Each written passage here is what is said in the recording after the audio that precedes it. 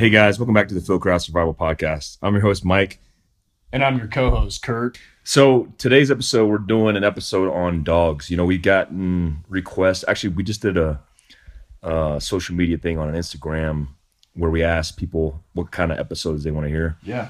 And we got some great feedback, by the way, so thank you guys for doing that. Yeah, absolutely. And one of the things somebody said is, you know, hey, we want to hear about dogs and what purpose they play in survival, your experience with dogs. So yeah, we're doing a dog episode today. So if you're a hater of dogs, you unfollow us and unsubscribe. Yeah. But yeah, we're big dog people. So we like dogs, and wherever, I know it's, for Kurt as well, wherever we've been, we've had dogs. And, you know, not only they're man's best friends, but they're, you know, good companions that could be implemented into survival situations and also for home defense. Absolutely. And, you know, police and mill applications, which is obviously our technical experience with dogs. But they're just all around great companions for different applications. There's a movie with Will Smith, not Independence Day. Oh, great. What's the movie where he's... Don't ask me this because I don't know what... I probably don't know what movie it is. Yeah. Well, Will Smith he's a great actor, and there's a movie where it's kind of like after the apocalypse, or not apocalypse, but the apocalypse? Apocalypse. After this big fallout, he's left with his dog, his German Shepherd. Yeah, okay. And so him and his German Shepherd go around the city and trying to survive. It's pretty cool. And there's another one, John Wick, right? John Wick started because somebody killed his dog. Oh, yeah. But there's this whole, there's a whole bunch of dog stories and dog stuff popping up in modern pop culture because it's cool now to have a dog. Yeah. Well, I think the cool thing is, you know, we experience this in Colorado for the most part. Most places are pretty friendly when it comes to having your animals come in. I'm not trying to touch on a hot point. Mike wants to talk about this. So before we go to this episode, let me tell a story. Ooh, story time. So we were in Durango, and we were doing kind of like an informal business meet. We're just linking up, having a couple beers, talking business, and taking notes and stuff. And we were in downtown Durango, and there's this place called, what's it called? The Balcony? I think so, yeah. So there's this restaurant/bar called The Balcony. And we went in there and went straight to the bar to take a seat. There was 2 open seats, and we sat down. And the guy looks across the bar, and it's crowded. It's like noon on it was a Saturday? Yeah, it was Saturday. Yeah, Saturday. So it was pretty crowded. And I had Pearl with me. You know, Pearl, if you guys don't know who Pearl is my service dog. And she's a physical disability, you know, registered, trained dog. She had her vest on that says service dog on every single angle of her vest. And so it's no question. It's obviously she's trained, so she's not hyper. She's not being a distraction. She's just being pretty good. And so we get to the bar, and then the guy who works there, he's apparently a manager. He looks over the bar and he's like, "Hey, you can't have that dog in here." And I said, "Well, it's a service dog, so she's actually technically allowed in here because there's only a couple places, one of them being an operating room, which is obviously a sterile environment. It's one of a couple places that you can't have a service dog, period." So I told him, I said, "Hey, she's a service dog." He said, "I don't care what she is. You need to leave." And, you know, me and Kurt obviously looked at each other and like, so what are you saying? And he just walked off. He just kind of was being rude about it and walked off to the other side of the bar and wouldn't even come near us, right? Remember that? He was just being weird. He's kind of being he's being a puss. Yeah, he's being weird. So we get to the point where we're looking at trying to get a drink or try to get a seat and thinking that maybe he just blew it off, and nobody's coming to serve us at all. We're just standing there. People are just looking at us, and it's almost embarrassing. It was embarrassing. And people were like, "Dude, that's so jacked up." And some lady and guy next to us were like, "Hey, the reason they don't want dogs in here is because some lady tripped over a dog bowl and then sued the place. But that's irrelevant to us because it's a service dog." And so I said, "Hey, it doesn't matter. She's a service dog. So legally she's allowed to be in here." And I use the analogy about the wheelchair thing because, you know, if a person rolled up in a restaurant in a wheelchair, would you ask that person why they're in a wheelchair? Would you say, "Hey, because you're in a wheelchair, you got to leave my establishment. You're not allowed to have that wheelchair in here"? You wouldn't do that because that's discrimination, obviously. Yeah. And it's also discrimination for somebody to do that, establishment owner, whoever, to do that and discriminate against somebody who has a service dog. And, you know, the problem is emotional support dogs, which is a different category. of a service dog, everybody has them nowadays, because you go online, you do some training stuff, you register, you get paperwork. Well, service dogs are completely different. I mean, it's meant for a physical disability. So anyways, long story short, he goes to the other end of the bar, and then Kurt goes over there, and you ask him, like, hey, you going to service or what's up? Yeah. I asked him specifically, I said, are you going to deny a service? And the guy looked back at me and he said, yeah, I'm going to deny you service. And I was like, all right, that's all we needed to hear. Yeah. So, not only did they basically embarrass us, which is kind of jacked up. You know what? We don't care. We don't have thin skin. I said to the guy before he left, I said, listen, you understand that this is a service dog. I said, what's your name? And he was hesitant to give me his name. I said, what's the owner's name? And we got the owner's name. But I said, listen, I just want to educate you guys on the process, because it's illegal for you to deny somebody service in an establishment that has a service dog. Yep. That would be like, again, discriminating against somebody who's on crutches or in a wheelchair. Right. You just can't do that.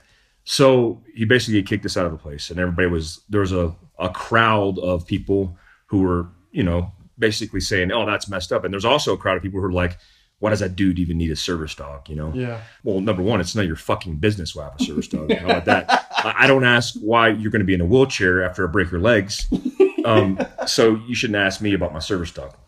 Well, anyways, we get to the point where we're going to leave, and we roll out of there, and I don't know, man. I know for me, like, just from a personal standpoint, Mike and I are obviously considered veterans now, right? So neither of us are on active duty, and but there's super important things to us, like veterans causes, and there are a lot of guys out there with service dogs, and it doesn't have to just be a veteran. So I think the big takeaway for us was, like, we weren't trying to be cocks. We were really polite. As a matter of fact, the guy was kind of douchey about the whole situation, and the biggest thing is, like, pushing issues for veterans, because people need to know, like, you can't discriminate against somebody because they have a service dog. Like, that's bullshit. Yeah. You know what I mean? And the fact that guy did that, one, he wasn't even willing to listen to us being able to educate him on what the law is, which, right off the bat, I'm like, this dude is a low-level intelligence individual, which was irritating. But the bottom line is, we try to push the agenda, because people need to know, because it's the right thing to do. Yeah. I think it's really important. Education is really important. And it's a shame that businesses, period, especially service industry businesses, wouldn't understand those laws. Yeah. And this isn't the first time this has happened. It's actually happened a couple of times, but luckily a couple of times before, I was able to communicate to the person. And I'm not being a dick, because that's just asking for more trouble. Right. And there's a lawsuit right now with, I think it's American Airlines, where they discriminated against a woman who had a service dog. And I've had good experiences with American Airlines, but I'm assuming it's because they just get this crap suit out of them. And, I don't know. Maybe I'm too lazy to sue anybody, because I think it's the whole stereotypes behind suing and all that stuff. Counterproductive. But I could see in this case why I would do that, or why people would do that, because they were just unwilling to be educated, which was irritating. Like, It would have been one thing if the guy was like, hey, like, tell me what's up. Yeah. But they were like, basically, get the fuck out of here. Yeah. And the most annoying thing for me and Kurt is we're locals. Yeah. You know what I mean? Like, we're not TDY. We're not on training on the road, which wouldn't be that big of a deal, because if it had it happen to me on the road, and I'm just like, whatever, I'll never come back to this place anyway. Yeah. But in this situation, we live here. So I don't know. If you know a good lawyer, just hit me, DM me. It's more aggravating than anything else, but I don't even know what my legal rights are, so I want to venture into that and figure that out. All right, so moving on to dogs. So we'll start out with some a war story, and then we'll go from there. I've told this story several times, and I've talked about the circumstances on this on social media and stuff, because just like veterans who have passed away, they don't have to be friends of ours, me and Kurt's, but veterans, period, who are killed, after the fact or during service, it's important to recognize them. Just as important to recognize those animals that exactly. Save people's lives, whether it's law enforcement or military. Me and Kurt spending the time in a direct action force or element that does raids, does frequent operations that are offensive in nature. The task organization, the equipment, the mission, it's all different than in special forces or being a Green Beret on a team. So in that, you have what you call enablers, or some people call it service support. It's more enabling, where you have these elements of these different people who have different capabilities. One of them could be an interpreter, translator. Mm-hmm. One of it could be a female engagement team member. Mm-hmm. And then obviously the dogs, right? Yep. So we have dog handlers in special forces that are plucked from the teams, and then they do advanced training and learn how to handle the dogs, and then they deploy with us. And so you have an operator, special operations guy in almost every branch of service in some capacity, providing support to the main body or element to with do the dog. with the dog. Yeah. And some of the capabilities they do is, they could be sent in during what's called a call out, where, you come out with your hands up, and then we have to escalate that and search for those guys just in case they didn't come out, and dealing with Muslim extremists, they like to blow themselves up. Yeah. and get their martyrdom on. And so the dogs have been good in that, where they would go inside the house with a camera maybe mounted on them, or just go in there and sniff out the house and then identify if there's anybody in there. Yep. And, we've lost lots of dogs that way. Also IED, bomb sniffing dogs. Yep. The list goes on. I mean, use your imagination. If there's an application, a dog can fit that application. So when I was in Iraq in 2007, I was working for a joint task force, and we had a dog named Vinny with this handler, Rick, who's retired now. And Rick had Vinny out, and, I'm not going to drag this story out because you guys could follow up on it on social media, and I've told it in several different venues. But basically, we hit this big foreign fighter safe house. I think it had 12 bad guys up in it. And we went there, did containment, set up a perimeter, and then got into immediate gunfight. And as it continued, bad guys started coming out of the house, pouring out of the house, and getting into fighting positions. And so we backed off and decided to go kinetic or drop bombs on the compound, as well as the surrounding area that they were in the fighting positions. And so we get back to a position, and then we go start moving forward to do, clearing the objective, making sure that if there's anybody on the objective who's alive, that they're dead and that it's secure. And so as we're doing this, we're walking across, one of the gunships illuminates a white spot in front of me and a buddy of mine named Bobby. And me and Bobby are sitting there, and we get stopped by this illumination of infrared light, which, you can't see with the naked eye, and it illuminates this hot spot on the ground. And so me and Bobby are thinking immediately, like, I wanted to shoot, but I think Bobby stopped me, or vice versa. I can't remember the details of it, but essentially we didn't shoot because we knew we'd give away our position. And if there's a guy hiding in the weeds, which there was, he could easily kill us with whatever he had. And so we back off maybe 15, 20 meters, and Rick comes up with Vinny, and we start to send the dog forward. And I look at Rick, and I'm like, hey man, I don't think Vinny's saying anything, because he was running in circles. My fear was we were going to lose him on the objective, and it'd be difficult to recall him. And I was just thinking that in my mind, but all of a sudden Rick's like, look, and then identified that Vinny had identified somebody in the reeds. And, if you have night vision, you have lasers, reeds are the most difficult environment to operate in because it displaces the light. So we really couldn't PID or identify what was in the reeds. And then we saw Vinny, like, he basically popped up almost like a fox and like landed on whatever it was that was in the field. And it was a guy, it was a terrorist. So as this happened, there was a gunshot, and then there was an explosion. And, the explosion wasn't extreme, but it was an explosion. And we heard Vinny cry. And I don't know nobody knows if he got shot or if he got blown up and killed by the shrapnel. But basically what happened is he found a suicide bomber, and a guy who had a vest on. Luckily, we didn't eat the vest because it low ordered, and we caught certain parts of it, but not the whole thing, which would have been very bad because we were close, like danger close. And so Vinny was killed by the explosion or gunshot. And then we tried to recall Vinny, not knowing if he was alive. And as we proceeded forward, Rick basically grabbed me and Bobby and said, do not move forward. That's what he's for. So we backed up, and we knew at that time that Vinny more than likely was a casualty. So we unloaded ammo inside the hotspot and dispatched or killed the terrorist. And so when we backed off, we dropped 105s, cleared the objective, and we were able to we actually discovered Vinny's body on the reclear, and then winded up exfilling them off the objective, and wound up killing like a dozen terrorists. And it was a good day, but we lost Vinny, which was a bad day. But what always stood out to me is Vinny was brought off. He actually rode behind me with an American flag draped over his body, and when he came off the helicopters at Joint Task Force, it was like an American soldier had been killed. I mean, he was paid that respect. Everybody saluted him as he came off.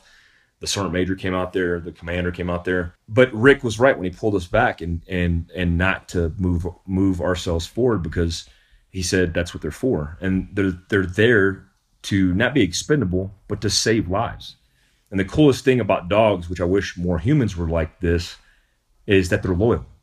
They're loyal to their pack. They're loyal to their family. And that kind of loyalty they'll pay for in blood, just like members of special operations. So, I was there when Vinny was killed, when Spido, another special operations dog, was killed. I was there. And it's just it's these dogs that are freaking heroes that save lives. I've seen it happen. I've heard about it happen. And it only stresses the importance of the application that they play in lives. Oh, yeah. They throughout history, the Roman Empire, I mean, dogs have always played a role next to man. Incorporated in armies. Always incorporated in armies, whether it was killing, going after bad guys, or tracking, all kinds tracking. of stuff.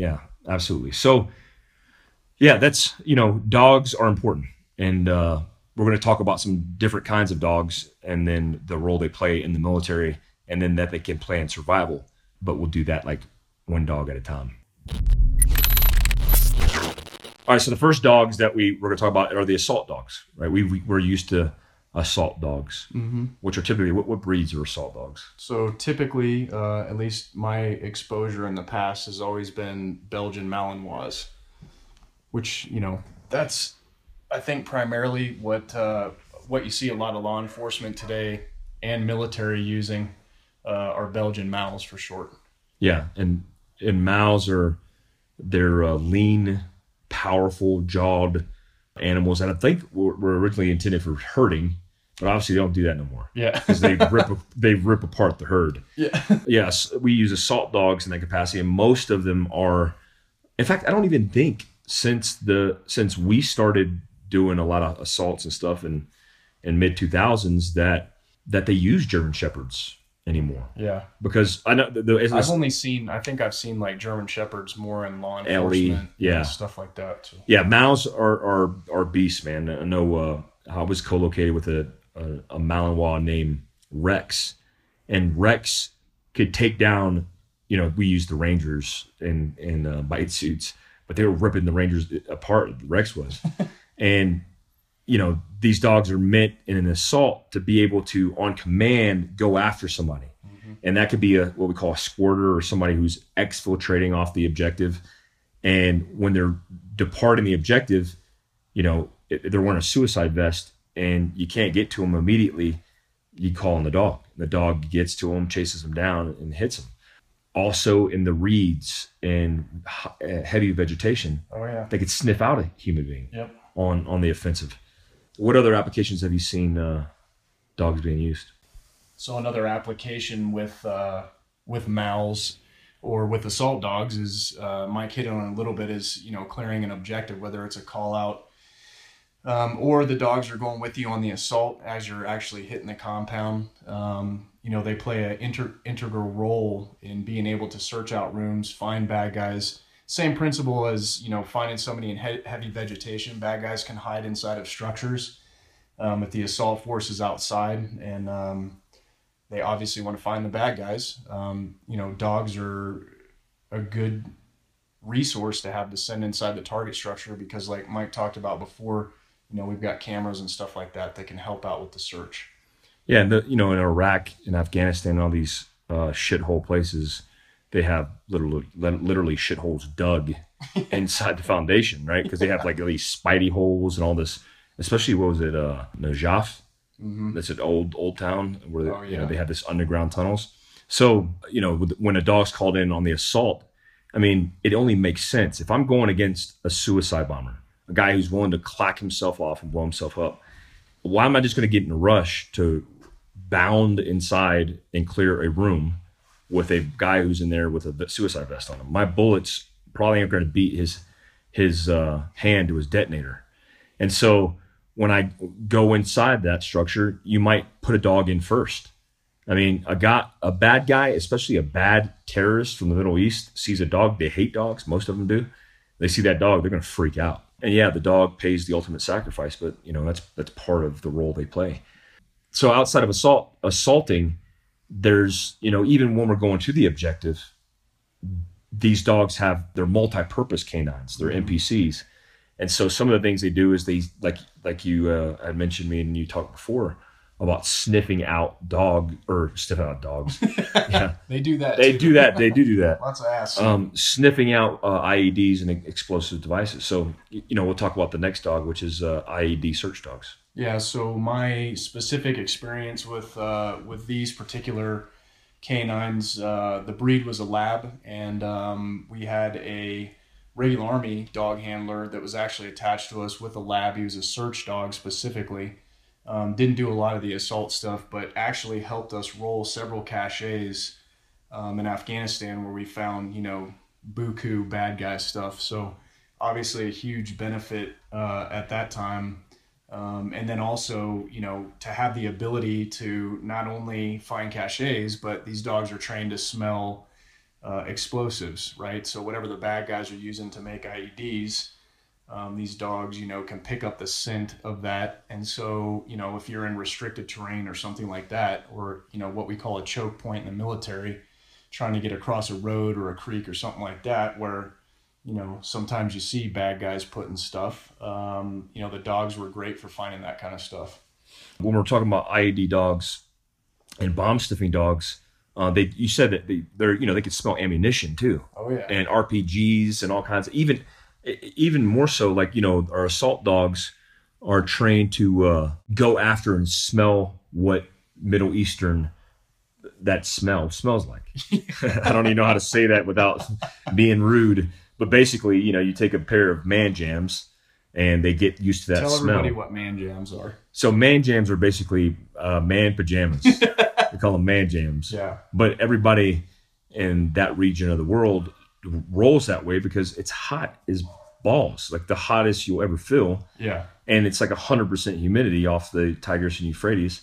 And so when the sun's blazing on you, your skin's covered. So they're pajamas, like long sleeves, long pants. All right. And then, and then you take that. Just in case anybody that was listening that doesn't know our mill slang or our military slang, now you know what man jams are. Yeah, they're comfortable. They should be, dude, if I could get away with wearing pajamas every day, that would be awesome. Yeah. We should bring that back. Dude, we should start doing videos, just me and you sitting in man jams, and people are like, what the fuck are they wearing? Oh, those are Fieldcraft man jams. Yeah. They're good for survival. That could be another one, dude. Hell yeah. So the next dog we're going to talk about is tracking dogs. Tracking really ties more into, there's man trackable dogs, which obviously are going off the scent of whatever the human being is. And the breakdown of the molecules these dogs can smell is insanity. I mean, their noses are so sensitive. It's kind of like Kurt's ego. Damn. I just thought of that on the fly. Like that. I saw he was looking up into the air right now. Like, yeah, no. I got a good one. Here it comes. Yeah. A Tic Tac fell out of my ear. So we use tracking dogs for, tracking human beings, but also we use them for tracking game. We use them for tracking vehicles, or, like the coolest thing about those dogs is you can give them something to smell. It could be gasoline or a tire. And these dogs, based on that recognition they're conditioned to go after and smell whatever it is. Yeah. They're looking for that. Yeah. And, these same dogs are the same dogs that can flush out animals. And, this ties into survival. Like number one, going into survival off of these dogs, because these are the most probably utilized in search and rescue, but also in survival type scenarios. St. Bernards, all these big dogs are utilized in that capacity because, they're trained in that acclimated weather. Yeah. whether it's, snow or the heat, to support the rescue. Yeah. And so in survival situations, you want to look at, number one, the dog's going to be great for mindset. If you're evading, if you're moving overland, hell, if you're camping with your family, having a dog. It's a deterrent, man. If you think security, about wildlife, right? All those different types of applications. Morale, right? When you have a dog, you have a companion, your mindset's changed. I mean, when I got a dog, when I got Pearl, it did allow this more independent thought process that, hey, I got a battle buddy or a ranger buddy that I always had in the military, and now I have a partner. Yeah. And so it kind of took away some of that anxiety, but it led to a more positive mindset, which you obviously need in survival, period. And so when we're looking at bomb sniffing dogs and these tracking type dogs, both are good for that because, you're out and about and you got a dog with a good nose, they're going to sense danger. They're going to smell that bear. They're going to smell the game that you need to hunt. If they're bird dogs, they're going to be able to retrieve. I wouldn't say there's a bad dog for companionship and survival, but you'd probably want to stay away from like small breed dogs. Yeah. You don't want to be taking a wiener dog in the wood line, or he'll be like on a 20K foot march. Yeah, he'll be hot chow that night. You'll be holding him the whole way. Yeah, or eating him that night. So when I look at those kind of dogs, I think of really good dogs that are bred for that application, which we talked about before, is labs. Mm-hmm. Labs, are great companions, all-around dog, but they have a good demeanor around human beings. I mean, whether that's just they because they work with human beings and they've been bred for that. Yep. The companionship is obvious. When you get like that compared to a Shiba Inu, who is a Japanese Akita, basically, they hate people. Yeah, I mean, they're like cats. They just get annoyed. They're moody. They want to be independent. So you probably don't want to be with an Akita or a Shiba Inu in the middle of the woods. You want something that's more bred for companionship. We're going to get message now. Somebody's going to have one and be like, my dog's the best in the world. Well, if you do, send us videos of your Shiba Inu being a good companion. They're super smart dogs. And so there's also dogs that you want to look at for their intelligence. When you're looking at those dogs for their intelligence, I mean, if you YouTube smartest dog in the world, I think it's an Australian Shepherd, and she has a vocabulary of specific words and a room full of toys.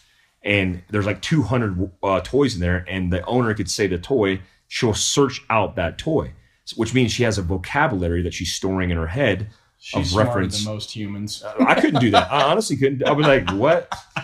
So yeah, they're absolutely smart for companionship, but also, like we said, the physical applications of survival. So the technical skills. Yeah, I was gonna say real quick. One of the interesting things to me has been, the use of, we look at service dog vests, right? Well, there's people that make vests, obviously, where your dog can actually, what we call in the military, hump, which is moving with something on your back. Oh, what? Yeah. Sorry. That was maybe poor judgment of wording, but it looks like little saddlebags that they make for dogs. And obviously, if the dog is strong enough and capable enough, the dog can, help pack in equipment, food, water, on a small scale, but it's still another application that the animal could be used for. Yeah, that's a good idea. And even like the medical thing. Yeah. I never understood, people go out with these dogs and they have the vest and they have like these cool REI package things. But yeah, put a tourniquet, put a rat tourniquet or a cat tourniquet inside one of the vests and just have it with you. A first aid kit. There's just so many different a Fieldcraft survival kit. Yeah. Damn. It's small enough to be able a dog to carry. Exactly. Yeah. Also, the technical skills that we talked about, I mentioned a little bit before, but when you're looking at, for example, small game, you kill a bird over water. If you don't have a retrieving dog, well, guess what? You're probably not going to eat. You're going to be the retriever. Yeah. You're going to retrieve your own stuff. The dog's going to be like, yeah, go retrieve your own shit. I don't do that. I think it's hugely important, especially when you look at the environment that you live in. Absolutely. If you're surrounded by ponds and water and everything else, you might want to look at, hey, you might have a 22 caliber Ruger 1022 breakdown gun inside your go bag, but having that dog to be able to retrieve the game that you shoot is really important. Yeah, it's a great point if you're serious about it and doing a little bit of background research on breeds, based off of where you're at geographically, especially if you're using that dog in a sense to be a working dog, right? Whether it's hunting or whatever application it ends up being, like you probably want to do some research on the right breed for the area. Yeah. I think it's smart too, migrating into training. When you have a dog, there's a whole bunch of training venues you can do. Basic obedience is like the basic training of a dog, right? It's the foundation for conditioning a dog.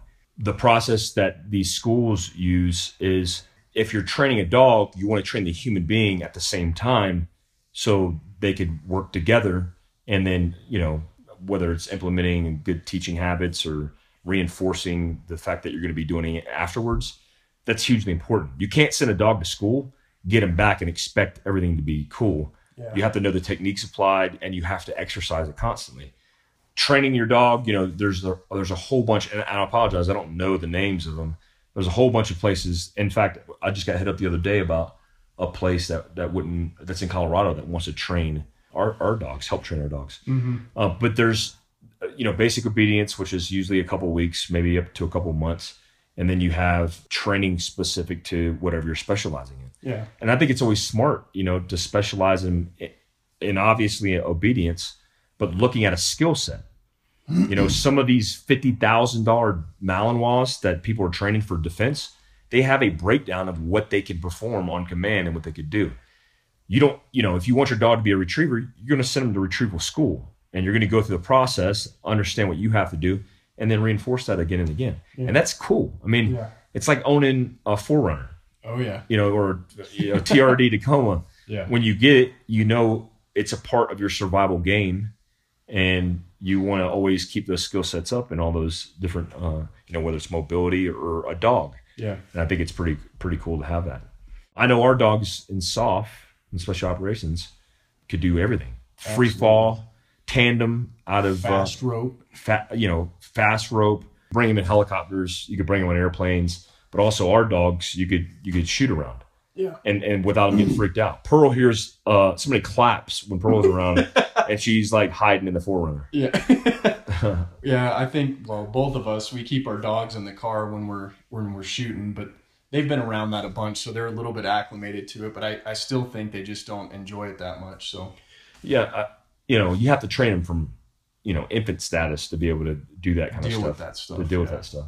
And our handlers go to school for 3, 4, 5, 6 months to learn all this stuff. Yep. So if you're, obviously if you're training your dog, just pay attention to what you're doing when you train them. Equipment wise for dogs, what do you recommend at a minimum for dogs? Like a guy and gal maybe have a pet they want to turn into a survival companion. Mm-hmm. Get outdoors more. What do you recommend? Kind of hit on it a little bit earlier, but being able to have the dog have a capability to carry something for you. So you're saying like the capability of what the dog's trained for dictates obviously the equipment. Yeah, exactly. Yeah. So if we're looking at as basic necessities, it starts with a vest. And, Absolutely. We use what RDR's vest. Yeah, we do. What does RDR stand for? I'm going to be a bad customer right now. I don't know what RDR stands for. I know they're based out of Utah, right? Yeah, based out of Utah. And awesome. Mike and I both have service dog vests. My dog is actually in training right now, but we got them from RDR, and they're a super great company to work with. And I think their vests also fit the dogs well. Yeah. And don't rub in any weird spots. Not this big, complete vest? Well, we don't need those, right? Because we're not working. Our dogs aren't what you would consider working dogs that are working for military or law enforcement. So, but I think the first thing is like a load bearing capability, right? Like the base platform is some type of a vest. And if it has MOLLE attachments or something to that effect where you can put pouches on and stuff like that, obviously something modular, I think that would be beneficial. Yeah. Yeah, I think the RDR modular vest that we have is really cool because you could put, like you said, the MOLLE general purpose pouches, and they put whatever you need. I'd say second, in one of those general purpose pouches, you need, at a minimum, a med kit. Mm-hmm. And, we use Devil Dog Consulting bleeder packs. We also use our own little med kits that are more for, bumps and bruises, scratches and stuff. But have something out there that can stop bleeding at a minimum. So we're talking gauze, combat gauze specifically.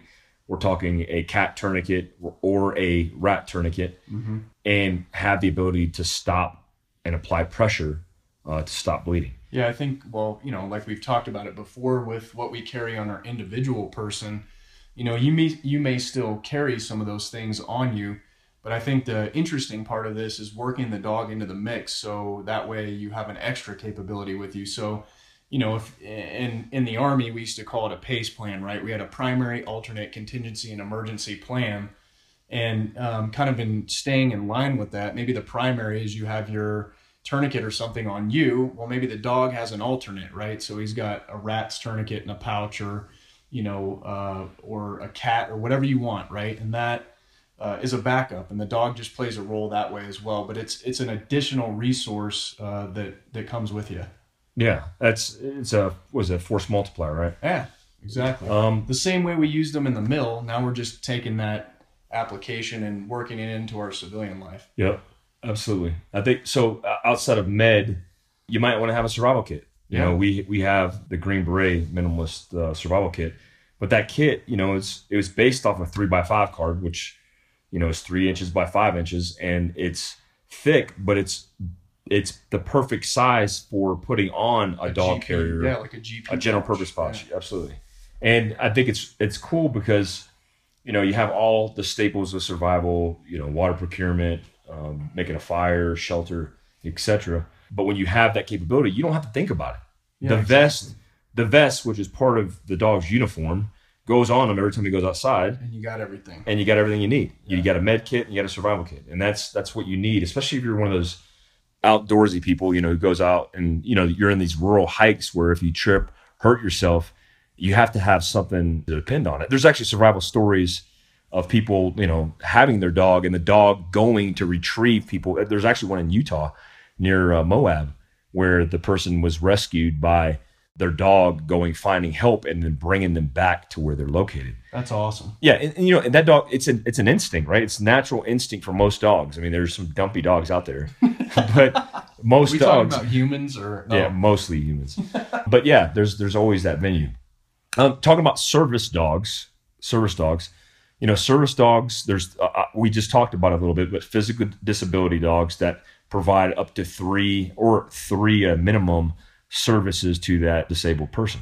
And, it's obviously it's not for just veterans, which is becoming this stereotype. It's been, whether it's, a girl who potentially has seizures, a guy who's blind, mm-hmm. These dogs do all kinds of stuff. One of the big things is bracing, bracing for leg injuries or, back injuries, where they can provide this support when you're getting out of bed, when you're sitting down on something, when you're, just whatever you're doing, they could actually anchor for you. They could lead out, anchor, and then help pull yourself up, which is hugely important, especially for people who are, have compromised physical disabilities. Exactly. So yeah, service dogs, a frequent question we get asked is, how do you get a service dog? One, legal wise, you could actually train your own service dog. Mm-hmm. Maybe a lot of places don't want me to put that out there, but you could train your own service dog as long as you actually have an actual disability. Yeah, the guidelines, which are pretty vague. I mean, the dog obviously just can't be a wild dog. Mm-hmm. It has to be well behaved, for lack of better terms, and it needs to be able to, like Pearl, I could put her under a table because she's trained to do it. We've flown with Pearl. We can fly. All kinds of stuff. She's good everywhere. So the dog obviously has to be that, but absolutely you can train your own service dog. And what's crazy is not a lot of people know, but there's no service database for dogs, for service dogs. So you don't know if a dog's certified or not. You have to take the person's word for it. Mm-hmm. And you're only allowed to ask, and I don't know the details of this, you got to look this up yourself, but you're only allowed to ask the disabled person a couple questions. Mm-hmm. And they're pretty vague. So you can't just go in there and ask specifics about the person's dog. Just like I make the analogy about the wheelchair. You don't walk up to a person in a wheelchair and be like, why are you in a wheelchair? Yeah. Like, none of your business, bro. So yeah, if you're thinking about a service dog and you want to get into one, just do a lot of research, man, because it takes a lot of education. And who did you work with when you initially got? Well, initially I did, Labs for Liberty is the nonprofit I work with. They're in Utah. Great people, great organization. And they trained Pearl, my service dog, which is a Malinois puppy when it got to them. And I had to go through training with him as well before I could take Pearl with me. And that's just an assurance thing. You know, they're putting out good quality for nonprofit, good quality dogs for disabled people. Veterans, right? Veterans specific for Labs for Liberty. So you got a service dog as well, right? So I just got my dog, actually. So I've had, her name's Storm. She's also a Belgian Mouse. She happens to be Pearl's sister, which some of you will find funny, but that kind of a little bit on the background of how I got her. Another family had her, and unfortunately they didn't want her. And the breeder that Mike and I have dealt with, who's a great guy out in Connecticut, reached out and wanted to make sure that she went to a good owner. An opportunity was presented through Labs for Liberty, which was really cool. And I was able to get her. So I've had her for probably close to a month now. And you know, we're working through a bunch of different things. A lot of socialization has to go on with the dog. She wasn't socialized very much before, so getting her comfortable out and about in town. So, you know, she wears a vest and it says service dog in training. Do not pet. Do not pet. Or I'll rip off your hand. She's actually friendly, but she has a little bit of, she had some protection stuff done as far as her training. So she keys off of people's movement. So Mike and I laugh all the time because she looks like a friggin' velociraptor when she's watching people.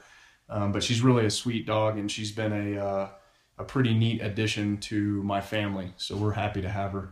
Yeah, it's cool because, you know, where we live in rural Colorado, they're like Pearl is able to see and spot and hear and do all these things to protect the place. So they're good, you know, like you said, counter, you know, threat stuff. Oh, absolutely. Good for force protection. Yep. You know, force protection is a big portion of survival too. You know, we mentioned it before, but just harp on it one more time. Like security is a big your campsite. Your campsite. Hell, your house for modern survival. You know, you're sleeping in your house, having a dog. The dog doesn't have to be, you know, really trained. I mean, because it's in their instinct. Yeah. You know, they're protecting the pack. Their pack. And so when you become the pack, they trigger on certain things, which I think is pretty cool when you look at justifications for having that kind of dog, period. Absolutely. Lap dogs are one kind of dog, but security, survival dogs are completely different. Yeah. That'd be cool to do to make Fieldcraft survival dogs. That'd be awesome. We'll make Pearl train all of them. Yeah. So that's, you know, we're at about 40 minutes, man, and we appreciate you guys' feedback for giving us this content or giving us this topic for this content for this podcast. If you guys got any more feedback, please feel free to email us at info@fieldcraftsurvival.com. You guys can check us out on our social media pages. IG, Instagram typically is what we use, not Facebook, but we use Soft Survivors, my handle. It's also the company's handle is Fieldcraft Survival. And then Kurt, yours is Kurt_Team Fieldcraft. Yep. And we do have a Facebook page too. We typically upload from Instagram, but there's unique content on there as well. And of course, the podcast. If you guys would please leave feedback, subscribe to this podcast, and we appreciate all you guys' support. Hell yeah. Thanks, everybody. And again, to highlight this episode, canines and how they can be integrated into everyday life. Mike and I's experiences with the dogs and everything they're good at doing.